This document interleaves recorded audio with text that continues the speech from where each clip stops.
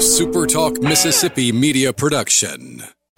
Are you a business owner looking for help with HR benefits and payroll? MWG Employer Services offers a wide range of services and can create a custom plan that fits your needs and budget. I was so overwhelmed with HR stuff.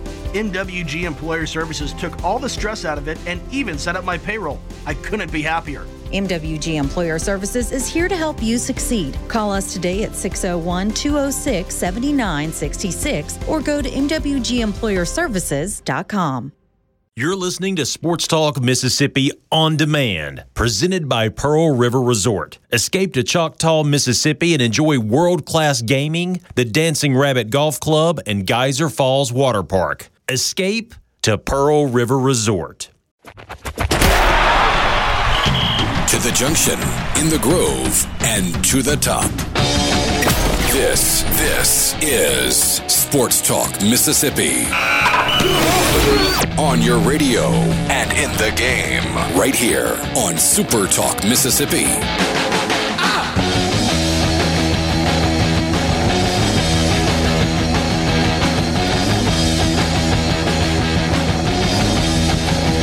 Sports Talk Mississippi, streaming online at supertalk.fm. Thursday afternoon, one of those weeks that kind of feels like it's gone by in the blink of an eye.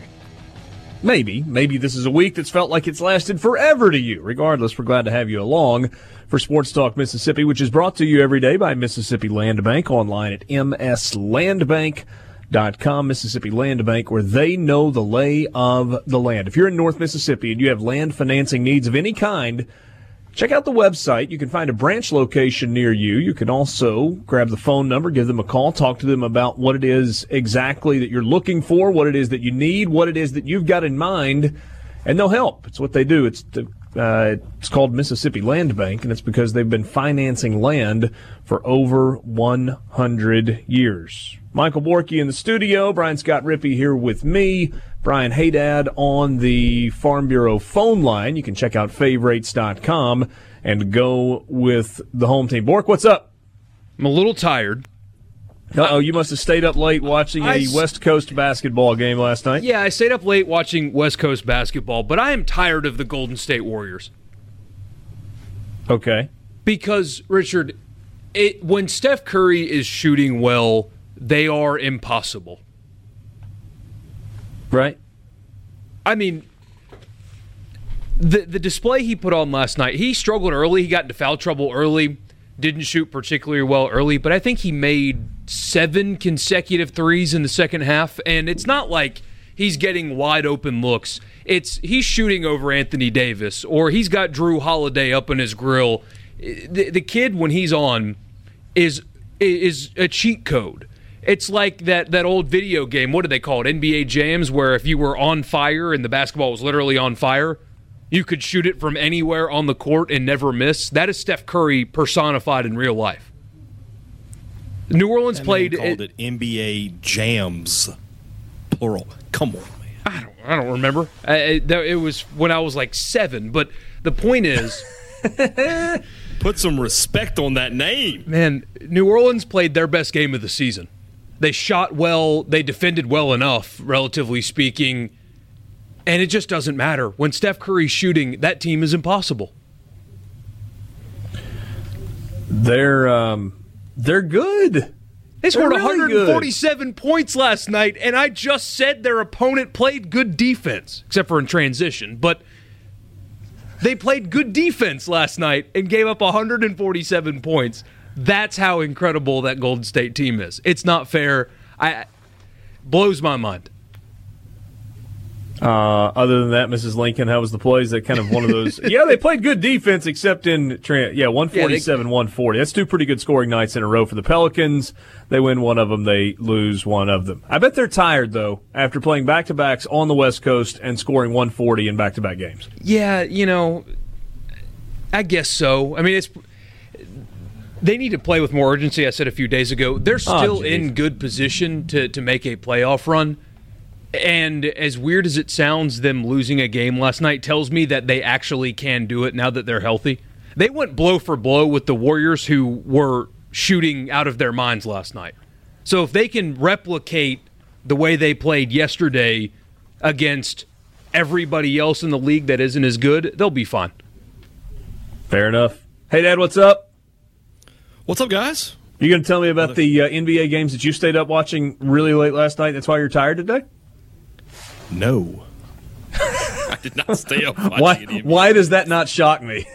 No, I mean, hey, if the Lakers have been on, I might have tuned in, but I did not stay up for Warriors Pelicans. No. Yeah, I hear you. Rippy, you good? Rippy to the rescue, by the way. I was driving home last night from Jackson, pulled off at the Greenwood exit. That's kind of my go-to stop. I hit the Taco Bell drive-thru at that gas station. Nice. And as I was pulling up to the front door, I decided I was going to go in and take a little restroom break on the way as well. I just kind of tapped my back pocket because I knew I was going to go grab a taco or 3 or something.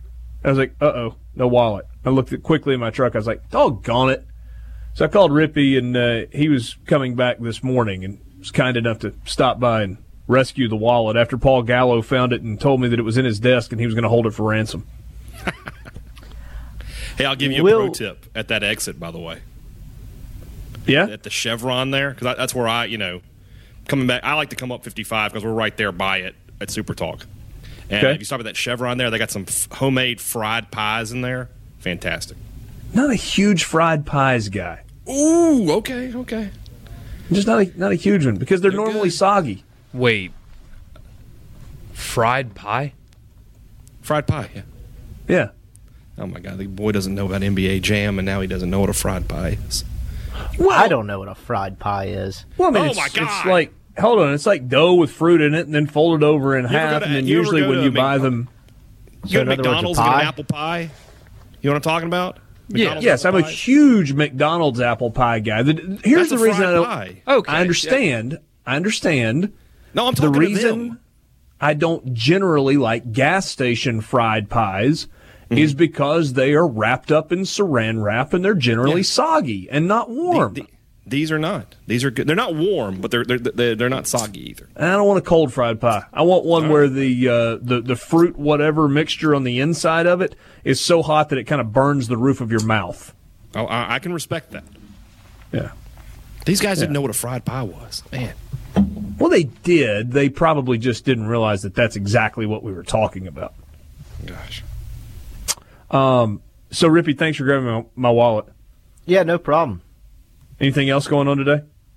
You had a little hoops press conference? I did. Got a little Devontae Shuler update. What you got? Not much else of note.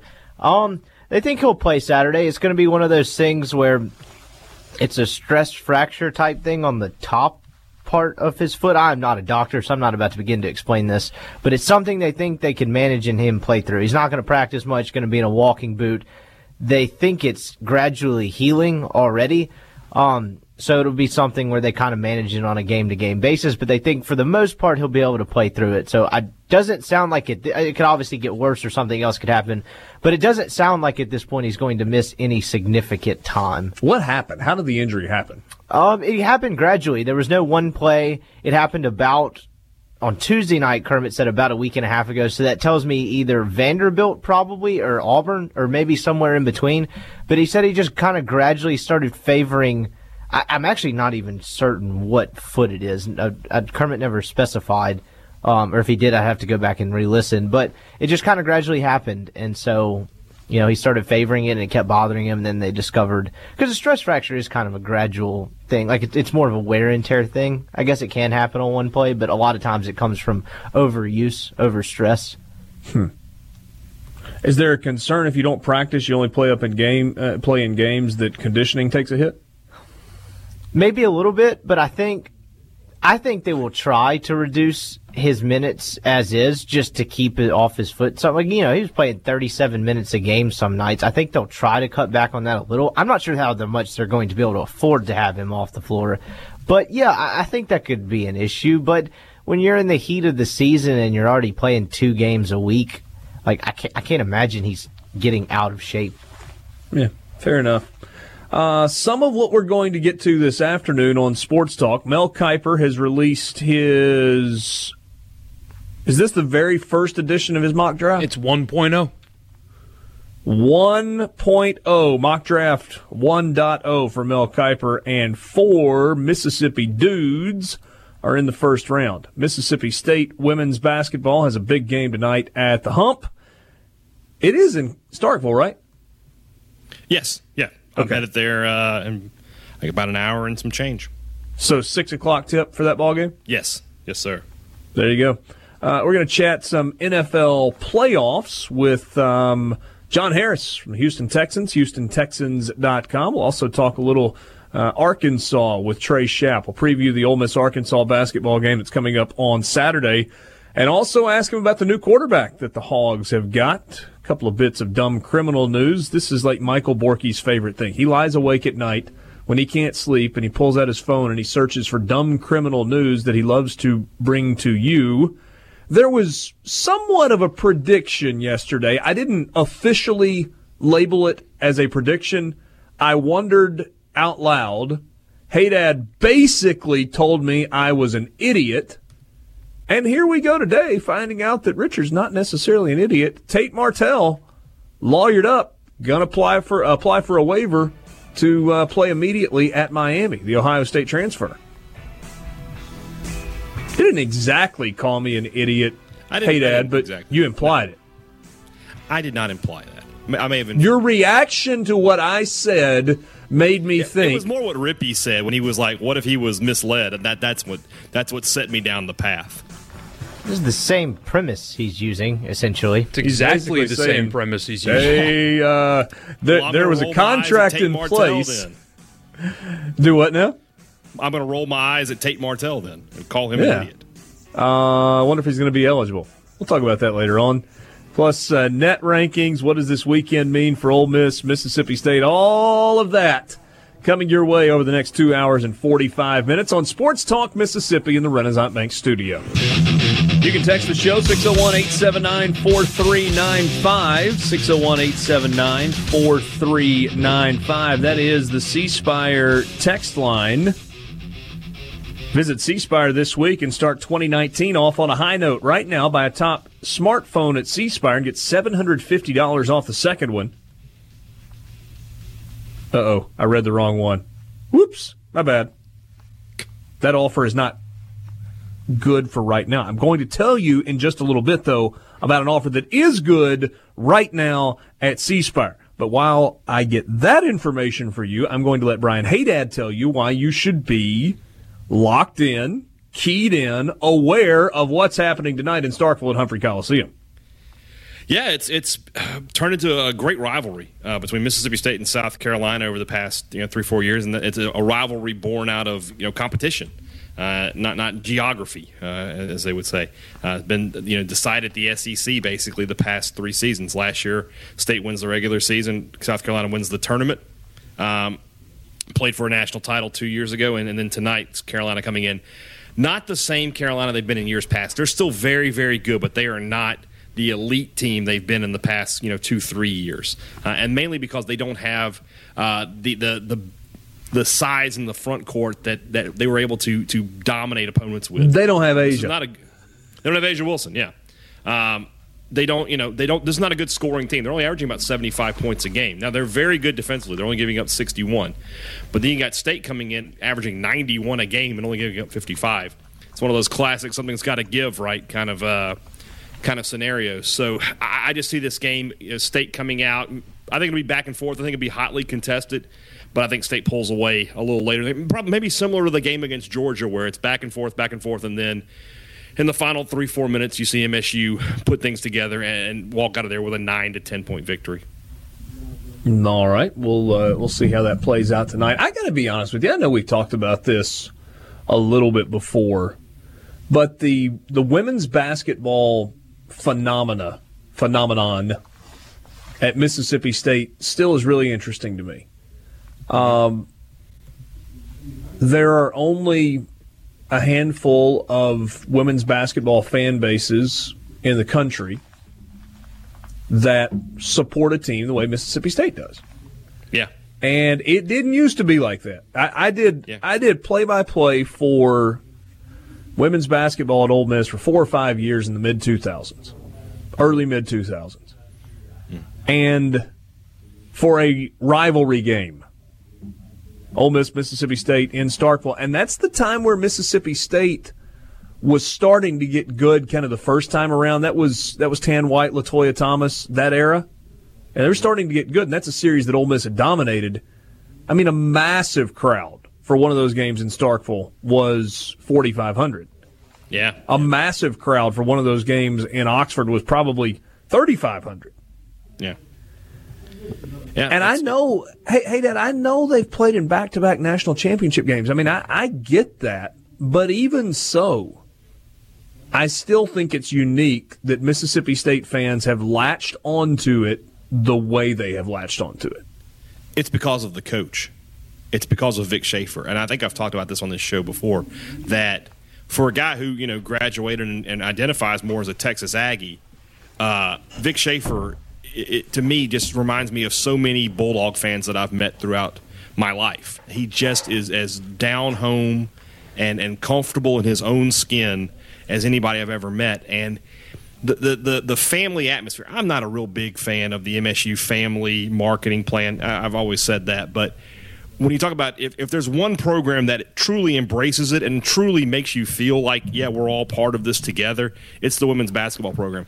When you go to cover a game at Mississippi State, and you're going to go, after the game, you have your press conference, you're going to wait for Vic Schaefer and those players because they are going to sign every autograph that they bring the fans down, around the court, and there's a line of kids, and if there's 100 kids out there, there are 100 things that are going to get signed. And you just got to sit there and wait on Vic Schaefer and Tierra McCowan and Chloe Bibby. And that's just the way that it is. So Schaefer has engaged the fan base in a way that, maybe no coach has ever done at Mississippi State, maybe going back to, when Jackie Sherrill first got to Mississippi State and he rallied the fan base. Or maybe, go all the way back to Ron Polk when he first arrived at Mississippi State and really sparked, the revolution of college baseball down here in the South. So it is different. And but those are two mainstream men's sports that people. Well, I realize college baseball wasn't mainstream at the time, but baseball was America's pastime. That's true. But college baseball is very much a niche sport, though. I completely agree. But if I, on a Sunday night after Mississippi State has had a women's home game, happen to pull up Facebook, there are 20 pictures of people from inside the building. Hey, took the kids to a Mississippi State game today. It's just turned into a thing, and it's just really fascinating to me. And applaud what Mississippi State has created in that space, because it's a space that wasn't occupied. No, you're right about that. And it has, to a certain degree, I don't like to use the word hurt, but it's impacted the men's program. Look at this week here, Even if State had beaten Ole Miss on Saturday, you sort of have to make a decision. Am I going to the Florida game on Tuesday, or am I going to the women's South Carolina game, two ranked teams, and that's been that hotly contested series? Not everybody can make both games, and if they have to make a choice, a lot of people are going to choose the women right now because they've been so dominant and because it's just a better atmosphere in there right now for the women's games. And if you rewind 6 years, you got to go farther back. 8 years. Well, that's not even. That's not a question. An idea or a concept that enters anyone's mind. I think if you ask the average Mississippi State alum prior to Vic Schaefer's arrival, did you ever attend a game as a student, a women's basketball game? 90% would say no. And I might be undershooting that. I never did. Yeah. I never did. And I know most of my core group of friends didn't. It's just not something you did. And tonight there will be 2,500 students there? Oh, the student section will be as full as it can get, yeah. Yeah, I was told today that about 500 tickets remain to this game. And that was 6-7 hours ago.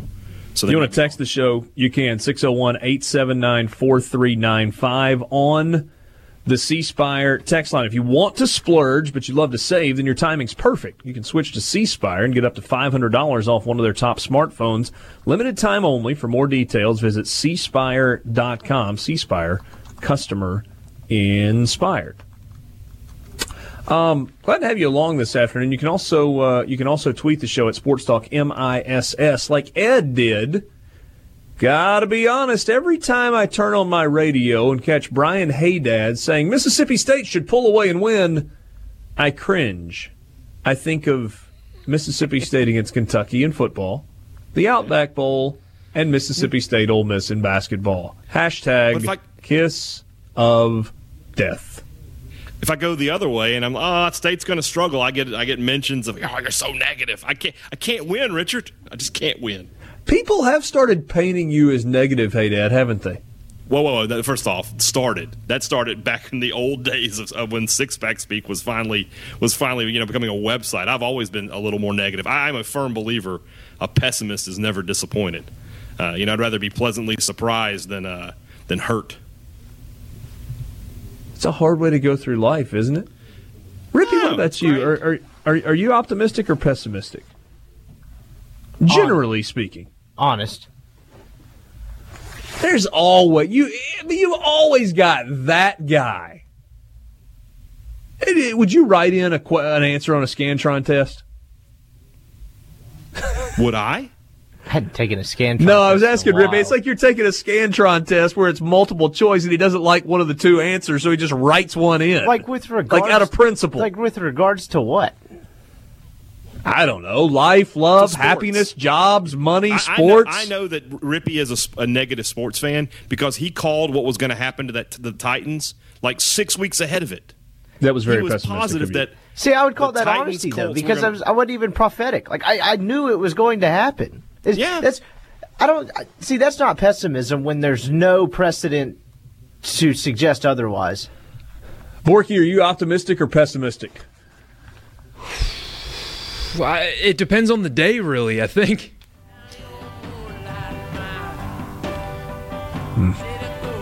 Pelicans playing the Warriors, he's pessimistic.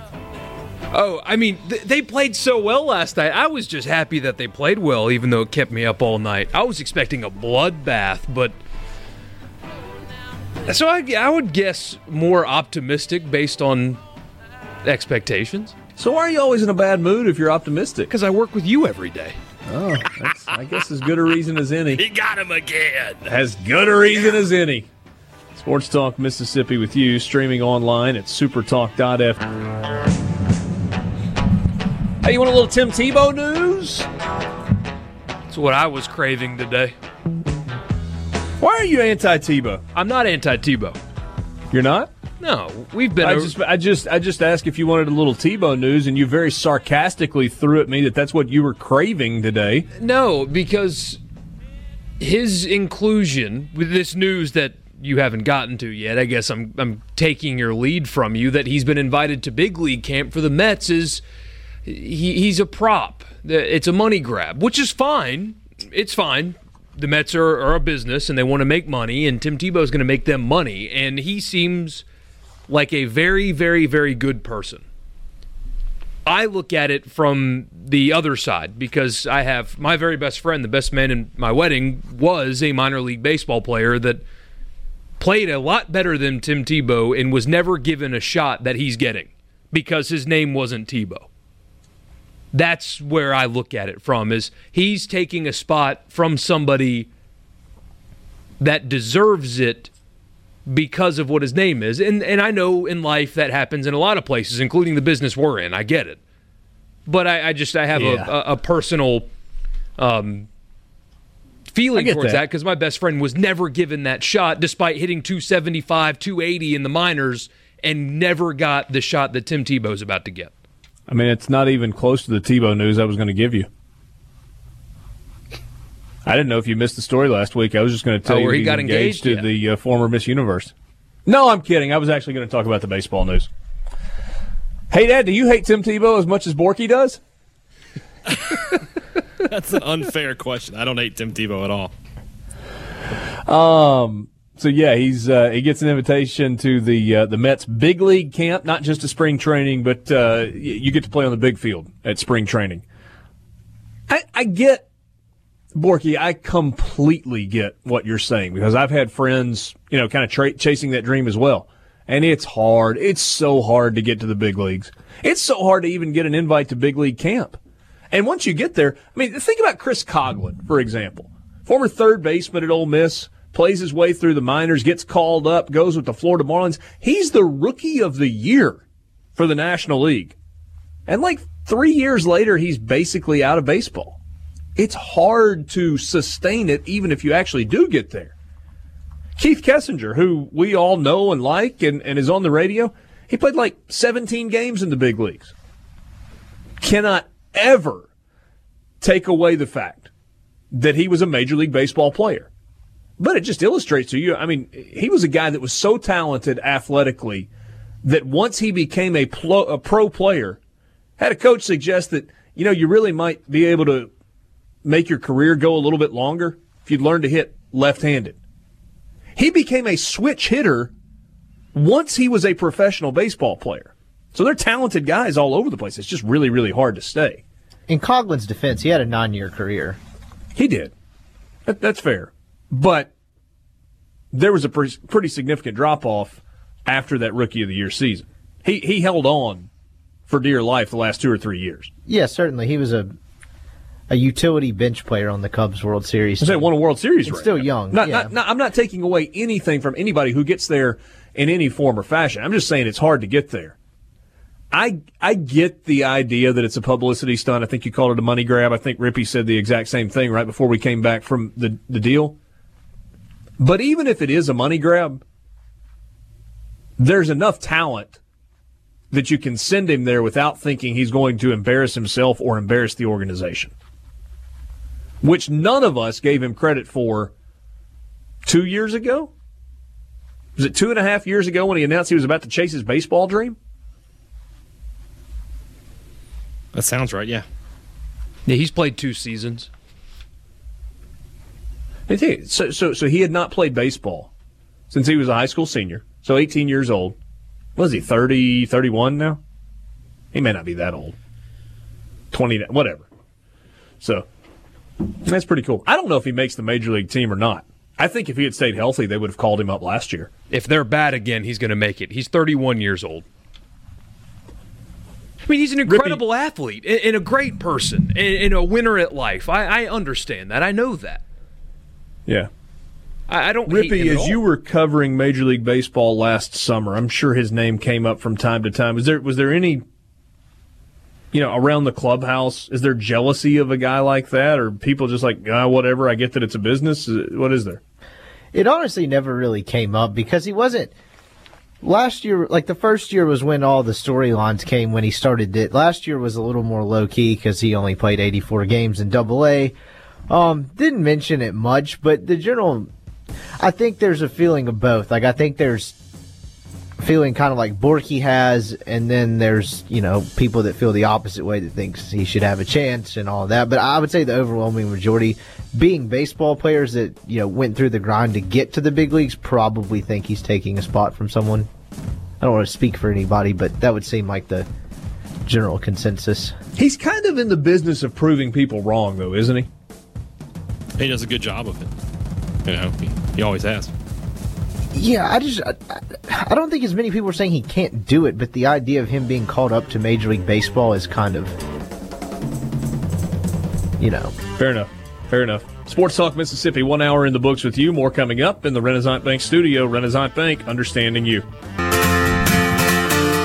Back with you, Sports Talk Mississippi, streaming at supertalk.fm. Richard Cross, Michael Borky, Brian Haydad, Brian Scott Rippey, and right now on the Farm Bureau phone line where you can check out favrates.com and go with the home team, it's John Harris. We're about to visit with John Harris coming up from the Houston Texans, HoustonTexans.com, on Twitter, J Harris Football. Johnny, I know you'd rather be standing on the sidelines reporting on a team that's playing in a game this week. I understand that, but got a couple of pretty good matchups coming up this weekend. Yeah, I love these matchups. You're right, Richard. If we couldn't have the Texans playing the Patriots or Chiefs for the AFC Championship, I think getting the Patriots, a team that everybody seemingly wants to hate. I just talked to my daughter a second ago, and she was saying, "Dad, who's playing this weekend?" I said, "Well, it's the Chiefs and the Patriots." She goes, "Oh, I hate the Patriots." And I think it's just that kind of feeling that everybody sort of hates the Patriots, wants to see them lose. Yeah, there's a part of me that hopes they win because I wanted it to be the Texans that knocked them off at some time in the playoffs. But either way, I think that's going to be a tremendous game, and I think Rams-Saints will be a really fun ball game. I don't think it'll be as high scoring, though. I think what the Rams found last week against the Cowboys, the ability to run the football with Gurley and C.J. Anderson, I think they'll want to pound the rock. And the Saints without Sheldon Rankins, I don't want to say they're prime, they're right to be had against the run, but I just think the Rams will probably want to keep Drew Brees in company on the sidelines, and that's one of the ways to do it, especially how successful it was against a good run defense against Dallas. I think you'll see it. But, yeah, a couple of really good matchups this weekend for sure. All right, tell me what you like better, and I completely understand that on the surface this is kind of a bad question because these people don't compete directly against each other, but you know how we do on the radio sometime. Do you like the matchup better of Brady versus Mahomes or McVay versus Peyton? Ooh, that's a good one. That's a great one. I think probably Brady and Mahomes. Okay. Because I don't know that I've got one answer over the other, but I think both are going to be intriguing. And of course, you know, I'm the son of a coach, and I coach myself, so I always love coaching chess matches, and I think Peyton McVay is going to be fantastic. But there's just something about the old guy and the young dude, and you know, going against one another. Can the young guy bring him down? You know, can the old guy summon it? You know, one more time, kind of thing. I just think that in that kind of situation when you have those two, and part of it too, I think is, as good as Sean Payton is, I give some of that credit to Drew Brees and what Drew is able to do at the line of scrimmage. So you said Mahomes, Brees. I was thinking you were going to say Goff or Mahomes and Brady. I thought you were going to say Brees and Goff, which obviously I would still say Brady and Mahomes. But I just think that those two, Goff and Brees, are such an extension of McVay and Payton. But I would probably say Brady and Mahomes just because I love that kind of that matchup. And the irony is Brady's gotten to this point doing it, you know, on his shoulders a lot of times. This year, I think it's his running game that's kind of carrying him a little bit. And they've really run the ball better than they ever have. And they get Sony Michel and they get James White going, and the offensive line is moving forward a little bit. I think that's going to be an intriguing matchup there, how well the Patriots run the football against the Chiefs. But, I mean, it's so close. But I would probably say Brady versus Mahomes. If you want to steal that question and use it in a different forum, feel free. I won't charge you anything. Yeah, that's fantastic. I like that. I might take that to Twitter and take all the credit, Richard, just so you know. There you go. No, I'm good with that. John Harris, Houston Texans, Texans.com. You can find him all over the place in the Houston area. Give me a little context as to what you've seen, as to what we've seen with Patrick Mahomes this year, 5,000 yards, 50 touchdowns. Well, you know, it's interesting, Richard. 2 years ago when I was doing my draft stuff for the Washington Post, and they wanted as many mock drafts as I could put out. And I think it was my second one. I think it was the first one after everybody had fully declared. And I put Patrick Mahomes at number 3 to the Chicago Bears. And my editor, after I sent it, about a half hour later, he wrote me back. He went, "Are you sure about this?" And then I proceeded to explain it just as I wrote it up. And he goes, "You sure? I mean, nobody's talking about Mahomes at all." And I said, "Look, I just saw him the year before against LSU. And LSU had Jamal Adams, had Arden Key, had Davin Godchaux, a couple NFL players at corner. And I saw Mahomes do things that night that I had not seen any college quarterback do to LSU. I was like, what? This guy's unreal. I mean, he just ran to the sideline, threw one sidearm about 30 yards across his body on a dime for a first down. Like, what am I watching?" And it was seeing him up close where I really felt like this guy's the real deal. And after I put him at number 3, all of a sudden there was more and more about Mahomes. All of a sudden people are catching on like, hey, maybe Mahomes is going to be a first rounder. Like, of course he's going to be a first rounder. This is a matter of whether he's going to be a top 5 guy. Well, the Chiefs decided to pick him at number 10. He's going to sit behind Alex Smith, and obviously the rest is history. But the thing about Mahomes that I'll say, and this is no knock on Patrick because you know how much I love him, but he walked into a great situation. He's got Tyreek Hill, the most explosive player in the NFL. He's got Travis Kelce, the best tight end in the NFL. He's got DeMarcus Robinson and all his other bits. Sammy Watkins came to Kansas City this year. He had a run game in Kareem Hunt for a while, and then Damian Williams picks it up and runs for over 100 yards last week. And he's got one of the best offensive lines in the NFL. He walked into a ready-made, insert the quarterback here situation and was really ready to take off. But his skills, his ability to throw the ball off platform, to throw it sidearm and stick it around a defender, to make plays on the run, the ability to just flick of the wrist, throw it 60 yards, and his assets have accentuated everybody else's assets on that offense. Tyreek Hill has become a better receiver because Mahomes can find him deep. Travis Kelce has become a better pass-catching tight end because Mahomes can find him the football in every area on the field.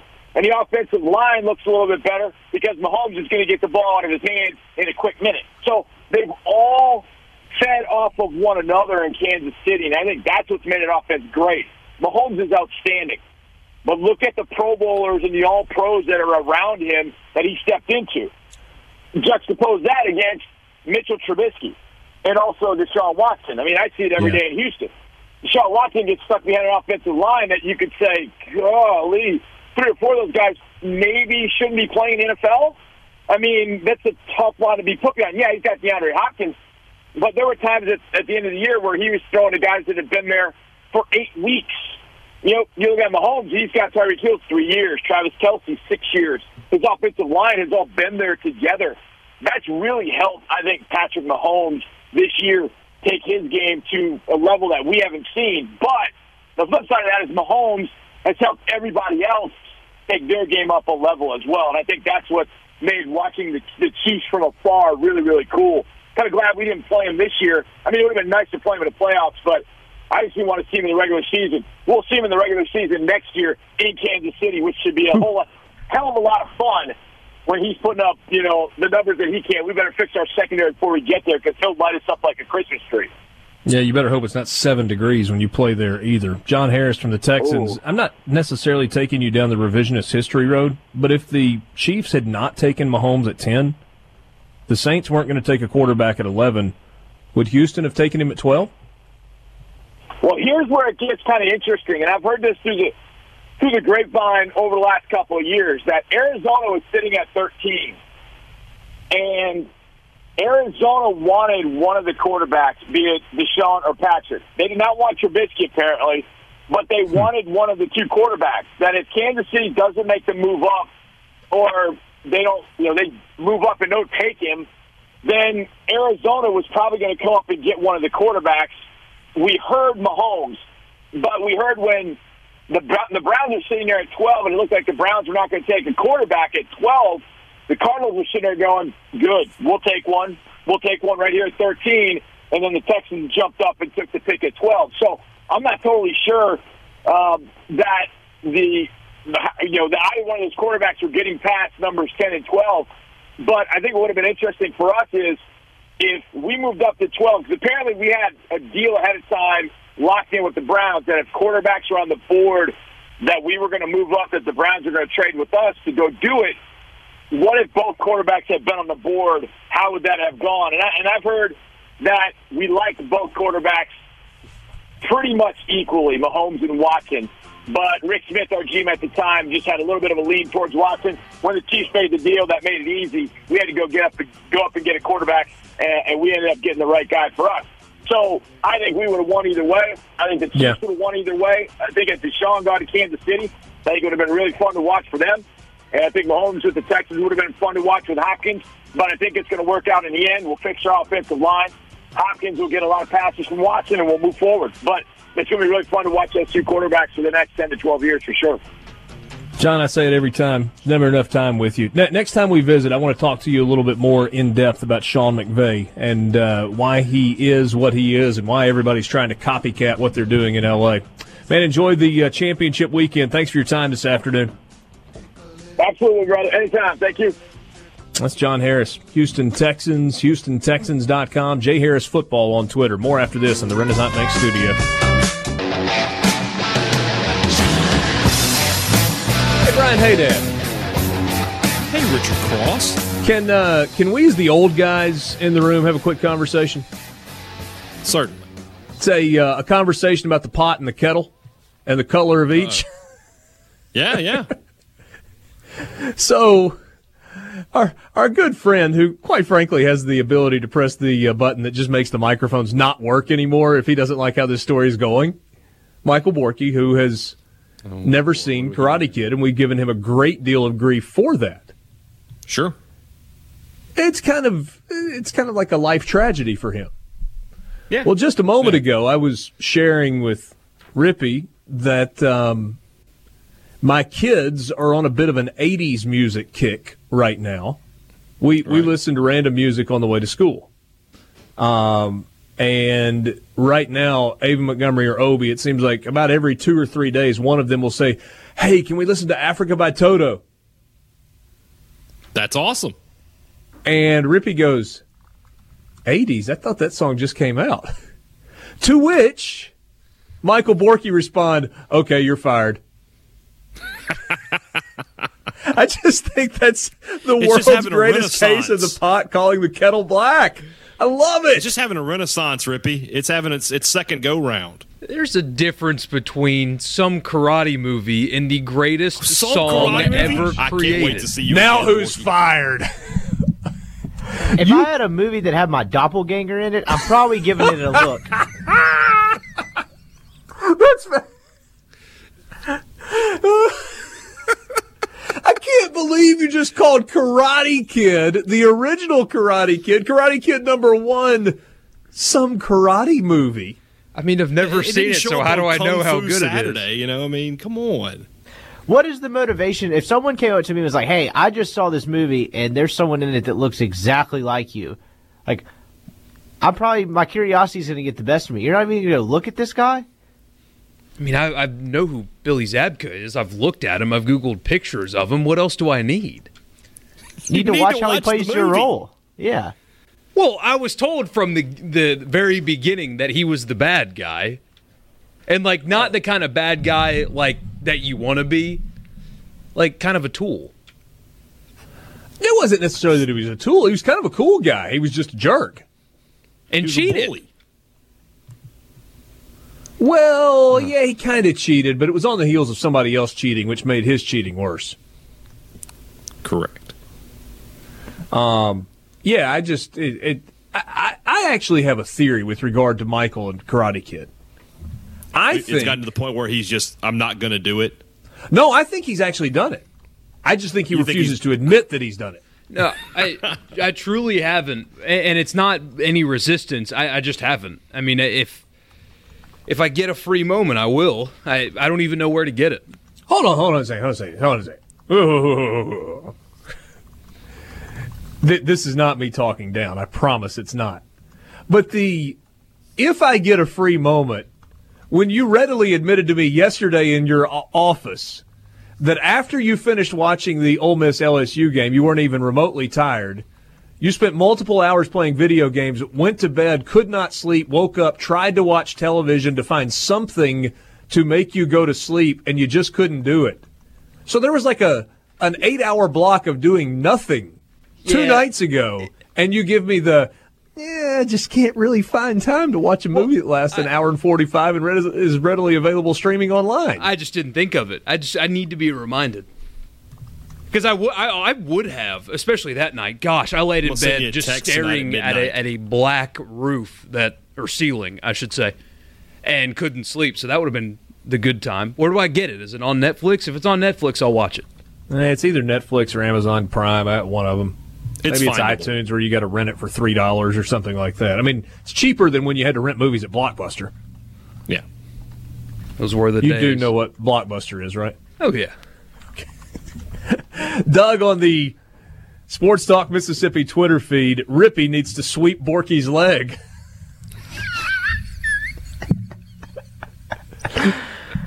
Does that mean if Borky is Billy Zabka's character, are you Sensei Kreese? Are you Martin Cove? Who?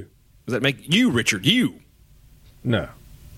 No. I don't want to do karate against Borky. With Borky, do you do karate together? Do you do karate against each other? How's that work? What do you mean? Like, well, I'm trying to figure out the proper term. I don't want to fight Borky in karate within the confines of the martial arts system, or outside for that matter. Well, I would say that you would be better off fighting him within the confines of the martial arts system because there's rules and decorum and whatnot, as opposed to just dirty street fighting him. Oh, you think Borky's a knife guy? No, I'm not saying he is. I'm just saying if there are no rules, he's bigger than you and probably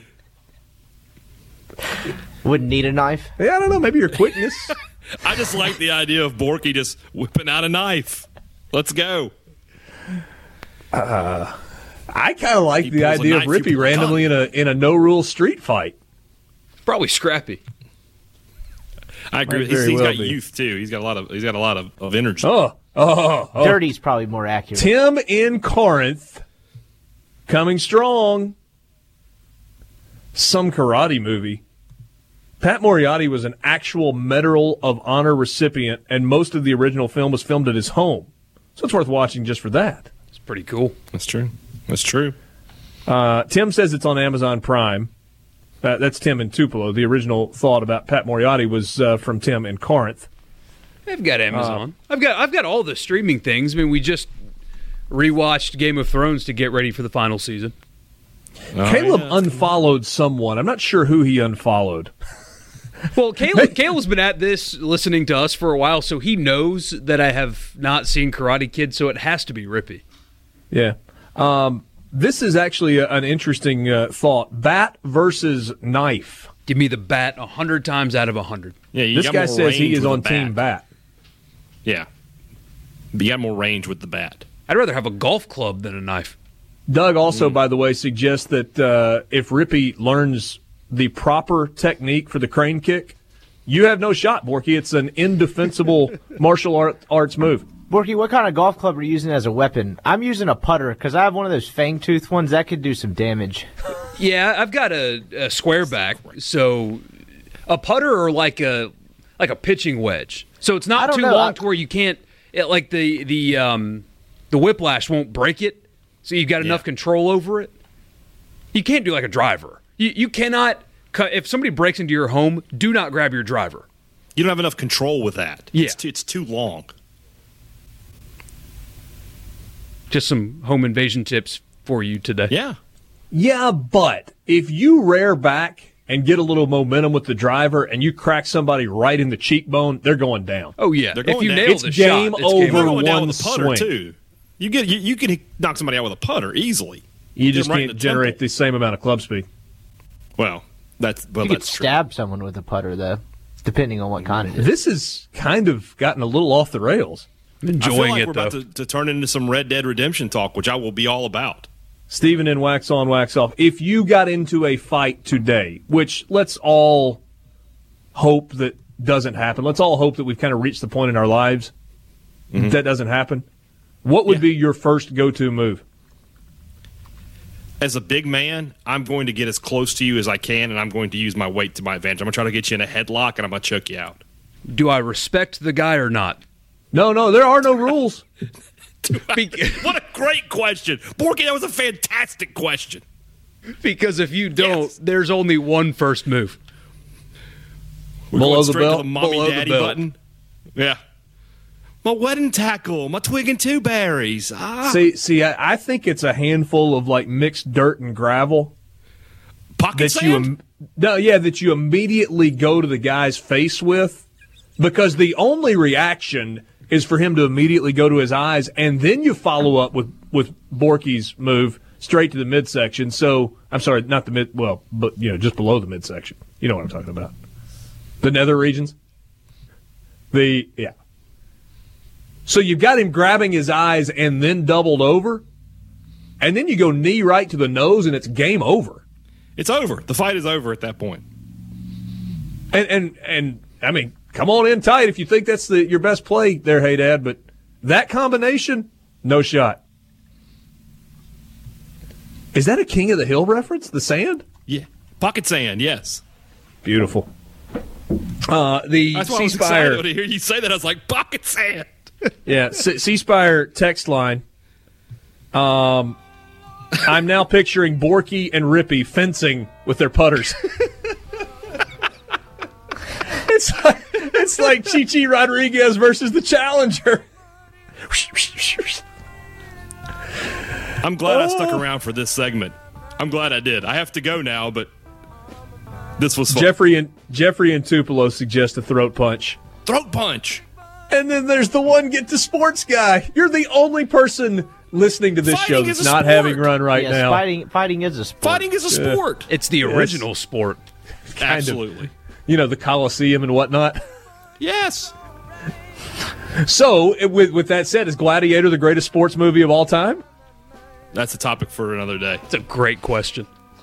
There's more coming up with you. We'll take a look at Mel Kiper's first mock draft. Haydad is headed to the women's basketball game in Starkville. We'll be back in the Renaissance Bank studio. Covering your Mississippi teams with live reports from the games and practices on Super Talk Mississippi.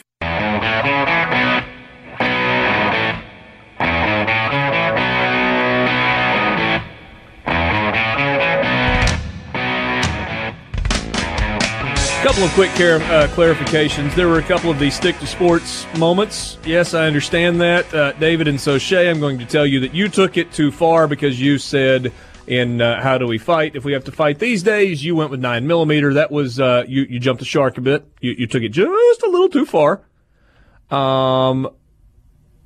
There was a suggestion to bring Rhino in to talk about soccer. Followed up by I'm joking, of course. I turned on the radio and all I heard was different ways to fight, defend yourself, and basically kill somebody. Not really interested in killing anybody. That was, no, this was just like, good old.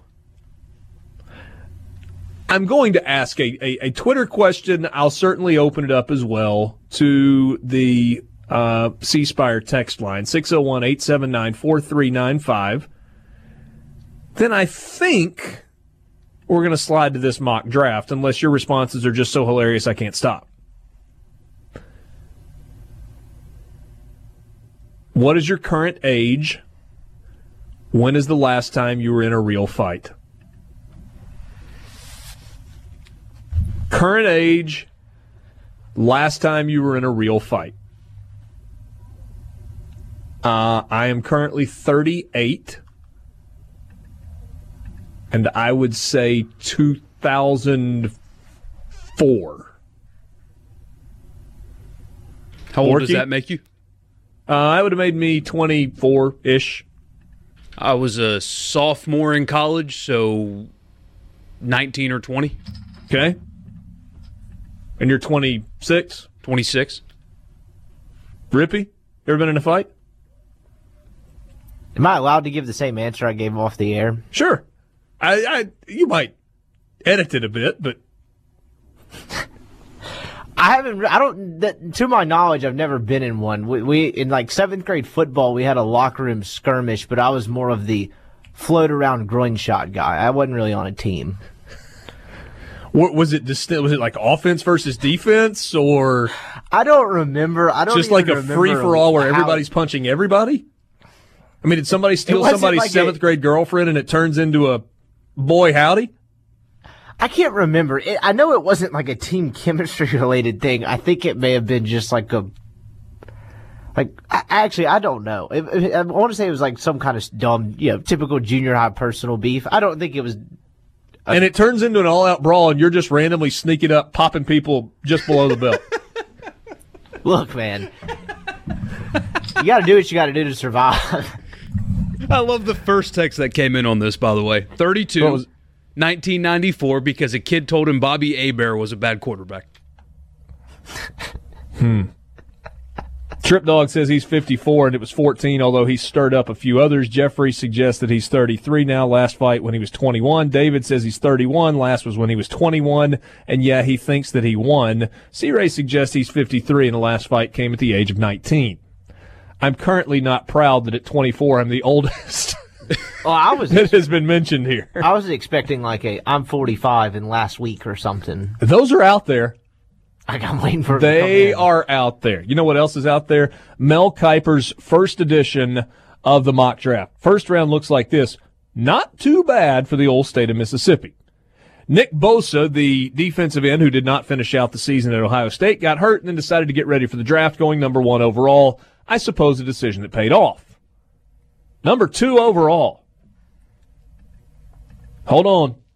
This one is going to surprise you on the surface, and then you're going to think about it a little bit, and you're going to go, you know what, I kind of get that. Josh Allen from Kentucky to the 49ers, number 2.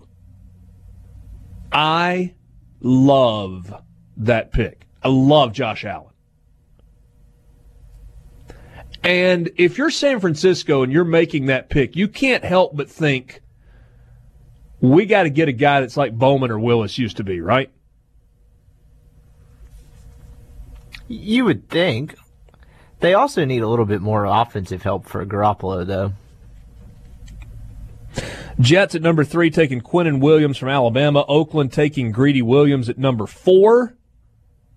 Tampa Bay taking Jonah Williams from Alabama on the offensive line. I think this is not a shot at Alabama. I'm just less impressed with Jonah Williams than some are. That feels like a little bit of a reach to me, I think. Giants taking Dwayne Haskins at number 6. What do you think about that? Because we sit here today, I hate that pick. Because they need other help, right? Well, to me, it says more like, if you're going to take Dwayne Haskins with that pick this year, what were you doing last year? I know Saquon Barkley is going to be a good player, but that's not necessarily what they needed. It was a much better class. I don't disagree that the Giants absolutely needed a running back because they haven't had one in a while. And Saquon Barkley's career in the NFL is going to be unbelievable. You know how you win in the NFL? You have an elite quarterback. You saw what the Rams did in the running game on last weekend. What was it, Saturday night? Went for 273 yards. And it wasn't primarily with Gurley. Having an elite running back is helpful, not a necessity. Quarterback's a necessity. And if you believe that you got to have a quarterback and you've got the second or third pick in the draft, you have to go get a quarterback, especially in that quarterback class. You probably couldn't have had Baker Mayfield number 1 overall. You could have had Sam Darnold. You could have had Josh Rosen. Wasn't there a 4th first-round quarterback last year? Josh Allen went to Buffalo. Lamar Jackson was first round, but that's a little different. I'm not really interested in that pick either. Anybody interesting still? Rashawn Gary to Buffalo at number 9. DeAndre Baker, the corner from Georgia, to Denver at 10. Kyler Murray at 13 to the Miami Dolphins. Cleveland Browns at number 17 taking Mississippi State's Jeffrey Simmons. Interesting write-up, too. He said the surging Browns hit on their 2018 draft class, led by Baker Mayfield, Denzel Ward, and Nick Chubb. Can GM John Dorsey do it again? My comp for Simmons is emerging Chiefs star Chris Jones, who also, parenthetically here, played at Mississippi State, whom Dorsey picked in round 2 when he was in Kansas City. Simmons is supremely athletic and already advanced in his technique as a pass rusher. However, he will have to answer to NFL teams about his 2016 arrest during the pre-draft process. Next pick, number 18, to the Vikings, offensive tackle Greg Little. There's a case to be made that Little is the best true left tackle in the class. If there's a case to be made, then why do you have Jonah Williams going at number 5 where he could play tackle or guard? He's certainly the most talented. The former 5-star high school prospect was inconsistent at times in college, but he should take off in an NFL strength and conditioning program. Mike Zimmer loves guys who get after quarterbacks too, so that's going to be in consideration. Not because they think Greg Little could play defensive end. Number 22, Baltimore Ravens, A.J. Brown. Let's get a playmaker for Lamar Jackson. They say he's going to improve in year 2, but he needs a better and younger supporting cast. Ravens have a terrible track record in taking receivers, but they've hit some, right? Brown is explosive after the catch. At 25, oh my goodness, Would this be the rich getting richer on the defensive line? Philadelphia Eagles taking Montez Sweat. With free agents Brandon Graham and Chris Long potentially moving on, Philly could add some pass rush help here. 6'6", 241, rangy prospect, athletically gifted. He produced, racking up 22 sacks in the last 2 seasons. Also look for the Eagles potentially to be in the receiver market. So Mel Kiper is not making the assumption, I'm assuming, that DK Metcalf is healthy, or at least healthy enough to go through combine workouts. To me, that's the only way he's not in your first round. And we talked to a lot of people.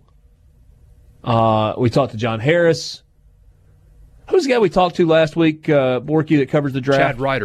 Chad Ryder, who absolutely graded Metcalf above A.J. Brown. So that's interesting. Simmons, this is Mel Kiper's first big board. It's his first mock draft. Not the big board, his first mock draft. Simmons to the Browns at 17, Little at 18 to the Vikings, A.J. Brown at 22 to the Ravens, Montez Sweat at 25 to the Philadelphia Eagles. If I'm A.J. Brown, I don't know if I want to go to Baltimore. If they're really going to shift that offense to be more run-oriented, I don't want to play wide receiver in that offense. Well, it's not like they're not going to still throw it 35 times a game, even in a run-oriented offense. Yeah, but the guy throwing the ball is not very good at it. Well, even if he's not very good, he's going to pick out somebody who's his favorite target, right? Fair point. I understand, and we've talked before about, especially with quarterbacks, sometimes it's better to be drafted middle of the first round. But honestly, if you've always wanted to play in the NFL, and somebody's going to call your name on day one, and somebody's going to give you a contract that is in the $7 to $12 million range, do you really care that much who it is? Eli Manning would object. Touche. Sports Talk Mississippi in the Renaissance Bank studio.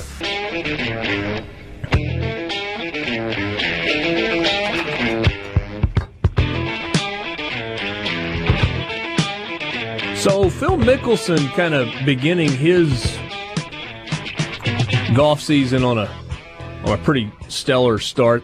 He's playing at La Quinta. It's the Desert Classics where they split between, La Quinta and PGA West. I think it's the other course. He's 11 under through 17. He's got a hole out for eagle on 18 to shoot the 10th sub-60 round in PGA Tour history. Not likely. That'll be to shoot 59. I don't think it's an easy shot on 18. How about that, though?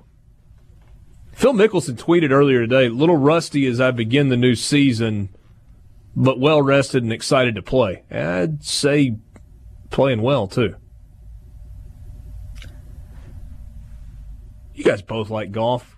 Can you imagine what playing a round of 11 under would be like?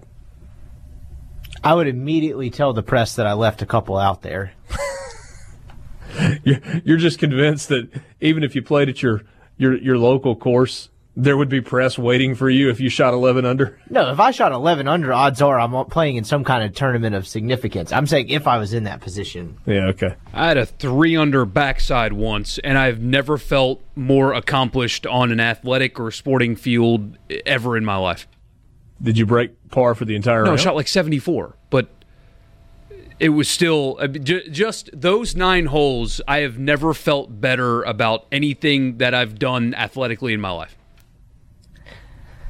You feel invincible. I played high school football and I started and played linebacker and all that stuff. I played sports my whole life. I did everything that most everybody listening did. But I was in college, too, just playing with some buddies. We had a few beers on the backside, and I felt untouchable. Shooting 3, it was 3 birdies, 6 pars. I've never felt better playing sports ever before. Yeah, the rare 34 or 35 for me is usually accompanied with a 46 on the opposite side. Fair enough. Mickelson from the fairway lets it fly to shoot 59. Guess what? He's not going to make it. Although he's got a pretty good chance at birdie to shoot 60 in his first competitive round of 2019. Okay, Borky, normally this is accompanied by the phrase, a Florida man. Not so today. You've got some local dumb criminal news for us? Well, see, I don't know how dumb this guy actually is. I haven't seen an update, so maybe he's been caught by it. But as of my reading of the story, he hasn't been caught yet. A guy here in Jackson, so this is a local dumb criminal news, was caught at about 4 o'clock in the morning. A Mississippi man Broke into a McDonald's in downtown Jackson and had a bunch of boxes of food stacked up on a dolly, and was running down the street to the getaway car. The manager of the store and an employee coming to open the store caught him in the act, so he dropped the food, got in the getaway car, and left with the cash or a cash register. So it wasn't all for naught, but he was trying to steal a dolly full of food from a Jackson McDonald's a couple days ago. Okay, I have multiple questions here. Almost always when you give me one of these stories, I have additional questions. Number one, I thought McDonald's was open 24 hours a day. Apparently not. Not this one. Well, that's no good. I mean, because what about when you want that double cheeseburger and fries and apple pie and a medium Coke at 3 in the morning? No onions, by the way, on the double cheeseburger. Or the 6-piece chicken nugget meal with hot mustard at $2.45. I guess you're just out of luck. So that would be question number one. Question number two, so this was not like a quick hit. I mean, I guess maybe he was moving quickly while he was inside. But this guy goes in, finds a dolly, breaks into the freezer, I'm assuming stacks up multiple boxes, and then rips off a cash register and just throws it on top? That's how it sounds, yeah. And then when he realizes he's being chased, he decides to bail on the dolly and the frozen French fries and just take the cash register. Yeah, he did leave with the cash, so he got something out of the excursion. Well, not just the cash. I mean, he's got the technology, too. He's got the entire register. Right? I guess that's got some resale value. Yeah, which probably not a great idea to try and resell a McDonald's cash register. I mean, what's the level of functionality for anybody that doesn't own a McDonald's to have a McDonald's cash register? Novelty. Put it in their man cave. I don't know.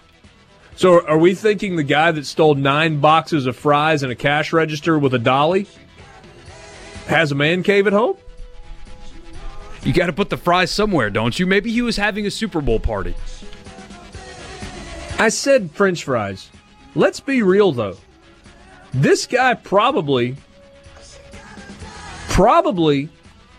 stole cases of McRibs and fillets of fish. There's a market for that. Absolute resale market for stolen filet of fish patties. Thanks for being with us. Sports Talk Mississippi, another hour coming your way. College Football Fix is next. Back with you, Sports Talk Mississippi, streaming online at supertalk.fm. Sports Talk brought to you every day by Mississippi Land Bank, online, mslandbank.com.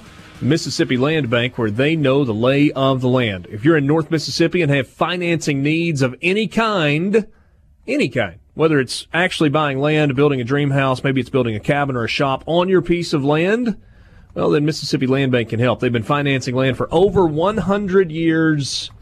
mslandbank.com is the website. You can find a branch location near you in North Mississippi or give them a call. You can be part of the show through the C Spire text line, 601-879-4395. It's been pretty active this afternoon with a lot of your thoughts. Thanks for participating. Right now, time for the College Football Fix. College Football Fix is driven by Ford and your local Mississippi Ford dealers. Log on to buyfordnow.com. Find out why the best-selling trucks are built Ford tough. We'll bounce around to a couple of different things. Let's start at the Lafayette County Courthouse. Parrish Alford was there earlier today for the Daily Journal. Says that he watched some of the Rebel Rags hearing. There was somewhere along the way a a plea.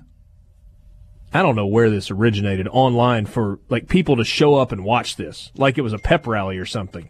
I don't think that was probably a good plan. There's no evidence that actually happened today. It was kind of a procedural hearing. Say what now? You would hope not. Yeah. I can't imagine there's many judges out there that like their proceedings interrupted by fans.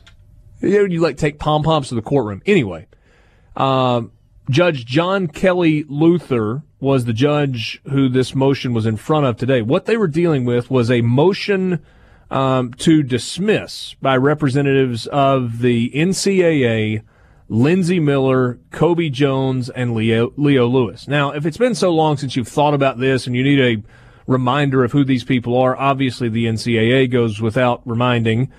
Lindsey Miller was Laramie Tunsil's stepfather. Kobe Jones and Leo Lewis obviously play at Mississippi State. Judge Luther denied or did not grant the motion to dismiss the case and said, in his opinion, that there is ample evidence to show that a jury could possibly find that defamation exists in the NCAA's claim that Rebel Rags, owned by Terry Warren, provided free merchandise to the aforementioned Lindsey Miller, Kobe Jones, and Leo Lewis at the encouragement of a former Ole Miss administrative assistant, Barney Farrer, and another former assistant, Coach Chris Kiffin. All right, so here's let's back up. The Rebel Rags case is a defamation case filed by Rebel Rags against those defendants. What Rebel Rags has to prove in this case to receive damages is that the business was irreparably harmed or monetarily damaged by false claims made by the NCAA, Lindsey Miller, Kobe Jones, and Leo Lewis about the business that therefore resulted in damages. That's what this is all about at like a 30,000-foot level. The NCAA attorney, Doug Minor, argued that a claim of defamation, which again is what Rebel Rags is arguing against the defendants, did not rise to the legal standard to prove such a claim, but Judge Luther disagreed. And he used kind of a complicated example to illustrate his point. And here's the thing. If you're thinking court hearing, okay, so is this like, if you're going way, way, way back, L.A. Law or Law and Order? No, not what we're dealing with here. This is more of like a conversation between the judge and the two attorneys. So you have the Merkles that are representing Rebel Rags and Terry Warren. You have Doug Minor representing the NCAA. I don't know that Lindsey Miller Esquire was actually there representing himself today. That's happened at least once. And then you have the judge. And this is more of a conversation where the judge says, all right, we're here to hear this claim today. What are we claiming? The defendant, you've brought this motion. What are we here for? And the defense says, we're filing to dismiss a claim. We're filing to dismiss this case from Rebel Rags because it doesn't rise to the legal definition of defamation. And then the judge turns to the plaintiffs, the Merkel attorney, and says, what's your response? And they go, well, we believe it does rise to the legal definition of defamation because of bam, bam, bam, and bam. And maybe there's a little bit of back and forth. And then the judge, as opposed to immediately issuing a ruling, will then say, well, here's what I think when I'm looking at this. And here's why I believe that there is enough evidence to send this to trial. This was, again, a procedural hearing, not a trial today.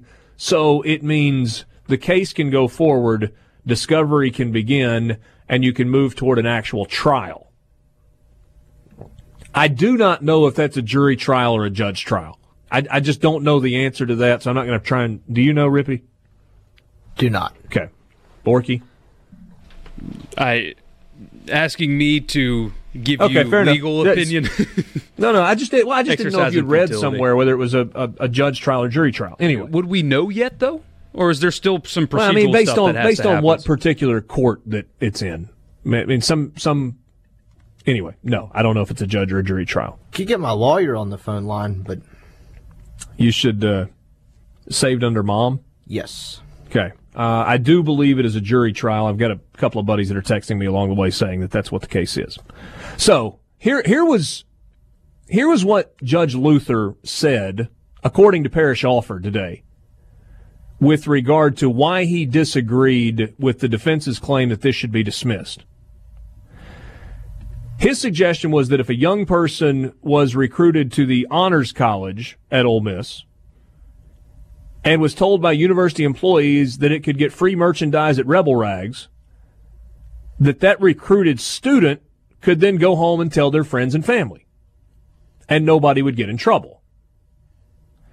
If a prospective athlete was told the exact same thing, hey, go down to the store and get yourself some free gear, would he or she tell their family and friends? And the answer is no. And that, again, these are the words of the judge. And he followed it up with this. In Mississippi, where college football is important to most folks, that action could certainly be perceived as wrongdoing on the part of Rebel Rags, and therefore could affect their business. He says perhaps that wouldn't be the case in upstate New York, where residents might be unsure if a football is round or oblong.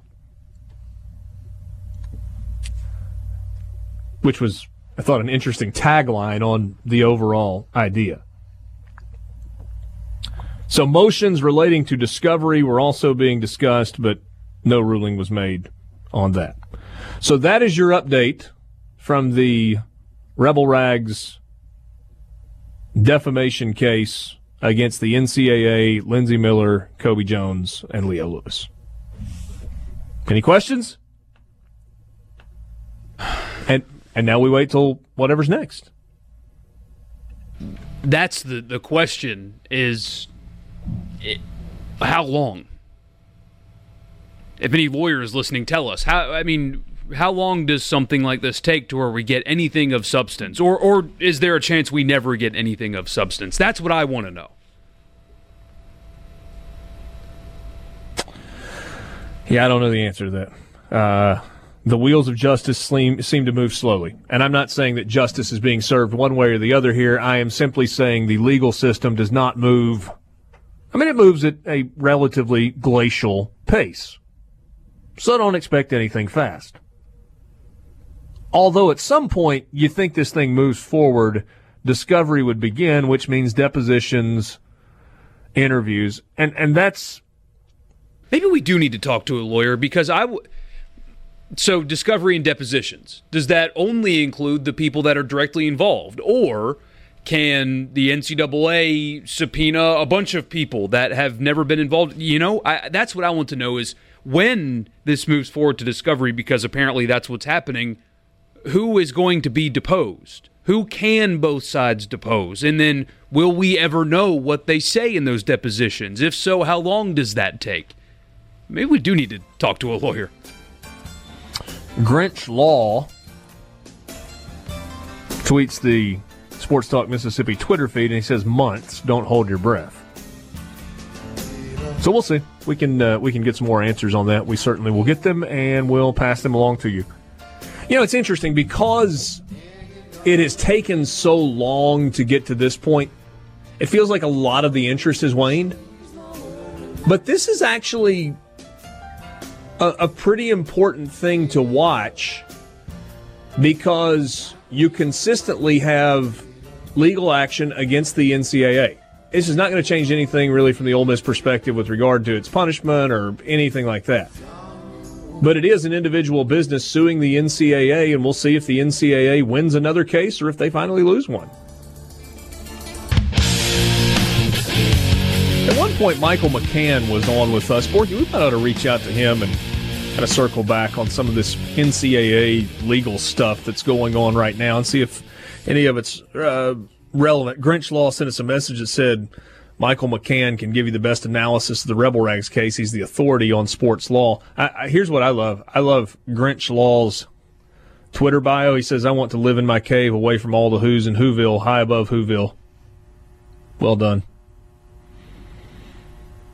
Well, yeah, done. I do too. Did you see the? I don't mean to get political, but I think you'll find this funny when the president visited the border, and there was a bunch of, I say a bunch, there was a group of protesters.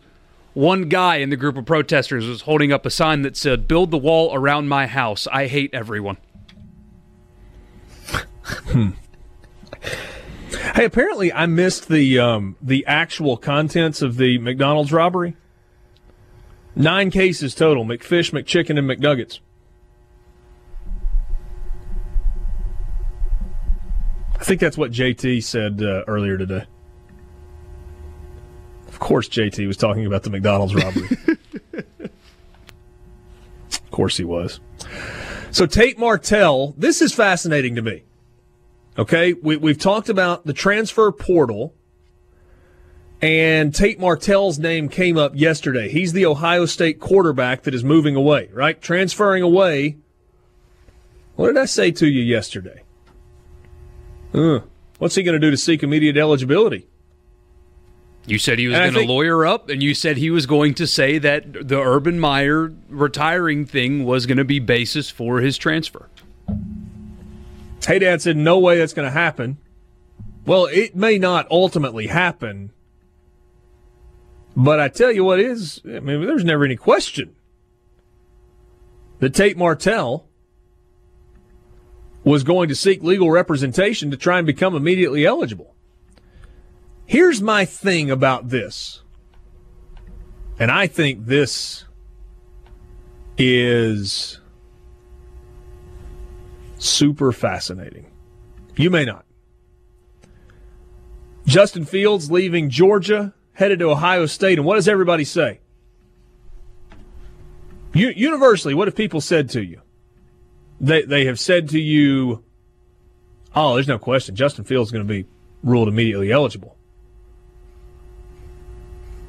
And people are telling you, oh, no way Tate Martell is going to be ruled immediately eligible. Really? Why not? Why is Justin Fields leaving Georgia? You know the answer. It's because he can't win the starting job and he wants to play. Why is Tate Martell leaving Ohio State? Because he's looking into the future and seeing that Justin Fields is coming here. He's better than me. I'm not going to be the starting quarterback, and I want to play. Their reasons for leaving really aren't any different. Martell is going to Miami. Justin Fields is going to Ohio State. Fields is leaving Georgia. Martell is leaving Ohio State. They're both leaving because they want to play quarterback. They want to be the starting quarterback at a Power 5 institution. Make no mistake, the reason they are leaving is because they want to play, period. We can all agree on that, right? It's an absolute fact. Now, with regard to immediate eligibility, what does the NCAA say now? They say, well, if there's a circumstance that was, I'm paraphrasing here. I don't have, you guys may remember the exact language, but basically a life-changing circumstance, or it's clear that you were deceived, you can get out. It's kind of the rule that the NCAA threw in place that made it really easy for the guys that were leaving Ole Miss last year to become eligible. With basically just rubber stamping paperwork. Yeah, they made the rule for that reason. It was a reaction to their applications in that case. Well, and whether they say that's the reason they made the rule or not, whatever. We can debate that or not debate it. It doesn't really matter. The bottom line is, last year you made it pretty easy for Ole Miss players to say that they were misled by the former coaching staff in the university, and therefore it was a rubber stamp process. Van Jefferson gets to go to Florida and plays this year, and he's their leading receiver. Shea Patterson gets to go to Michigan. He's the starting quarterback. Trey Nixon gets to go to UCF, and he's either the leading receiver or the second leading receiver on the team. Good for those guys. I'm glad they're getting to play, getting to go where they want to go. That's fine.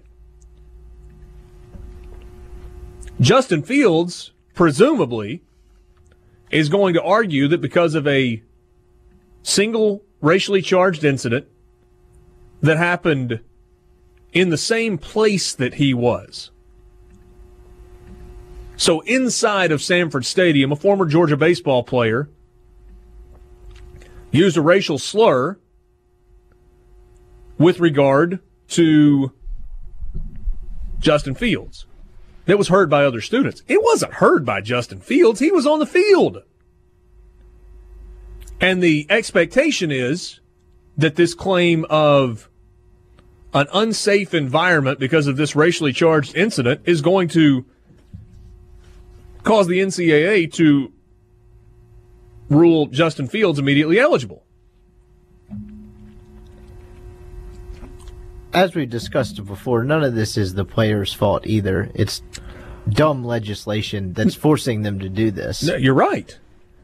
So if Martell's is more noteworthy than Fields, I think, because a racial incident is different than my coach left. Because if they, and I think it's going to happen, if they rule in favor of Tate Martell and grant him immediate eligibility because my coach left, then that will turn into players getting out of their LOIs because they sign with schools and the coaching staff leaves between the December signing period and the February one. I mean, Borky, you're all over it. This, I mean, you may look at this right now and go, it's not, I don't care.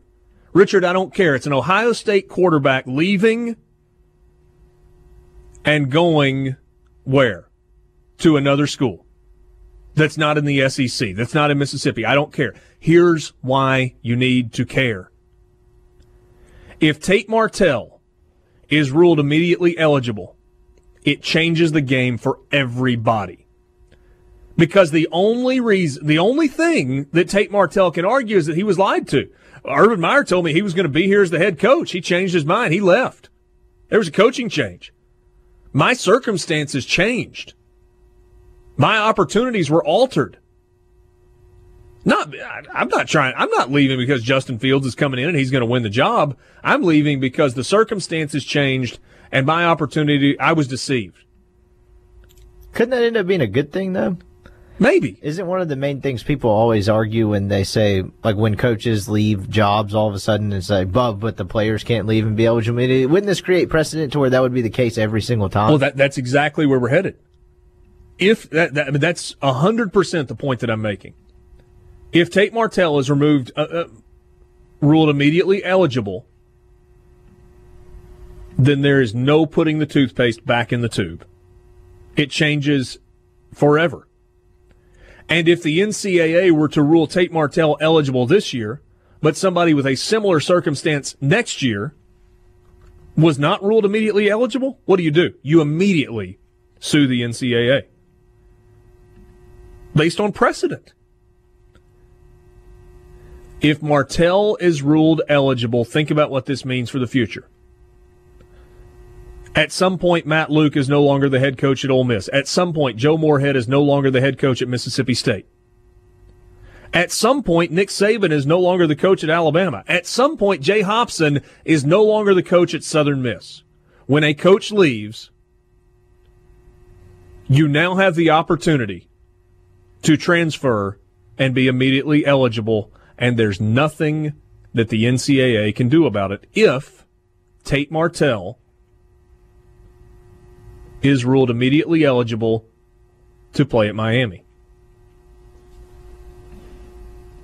Am I missing something here? Am I making that more simple than it actually is? No, that's exactly what it actually is. And that's why this matters. It doesn't matter to you today. Because Matt Luke's coming back to Ole Miss, Jay Hopson's going to be at Southern Miss this year, and Joe Moorhead's going to be at Mississippi State. And Nick Saban's going to be at Alabama, and Kirby Smart's going to be at Georgia. And Ed Ogeron's going to be at LSU. But at some point, those people aren't going to be at the places they are right now. And when they leave, it opens the door for any player that wants to go elsewhere to say, I was told the coach was going to be here. He's not here anymore. My circumstances have changed. I was deceived. I want to go.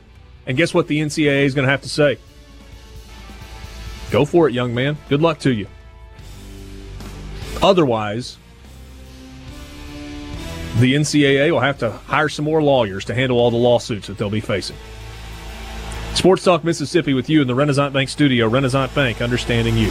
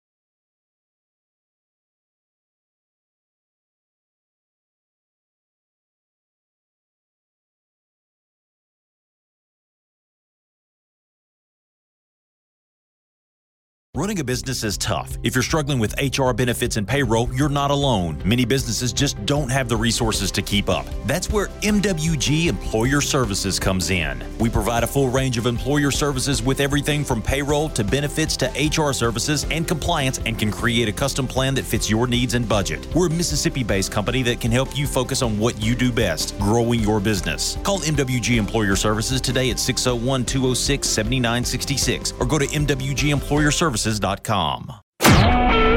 SuperTalk Mississippi media production.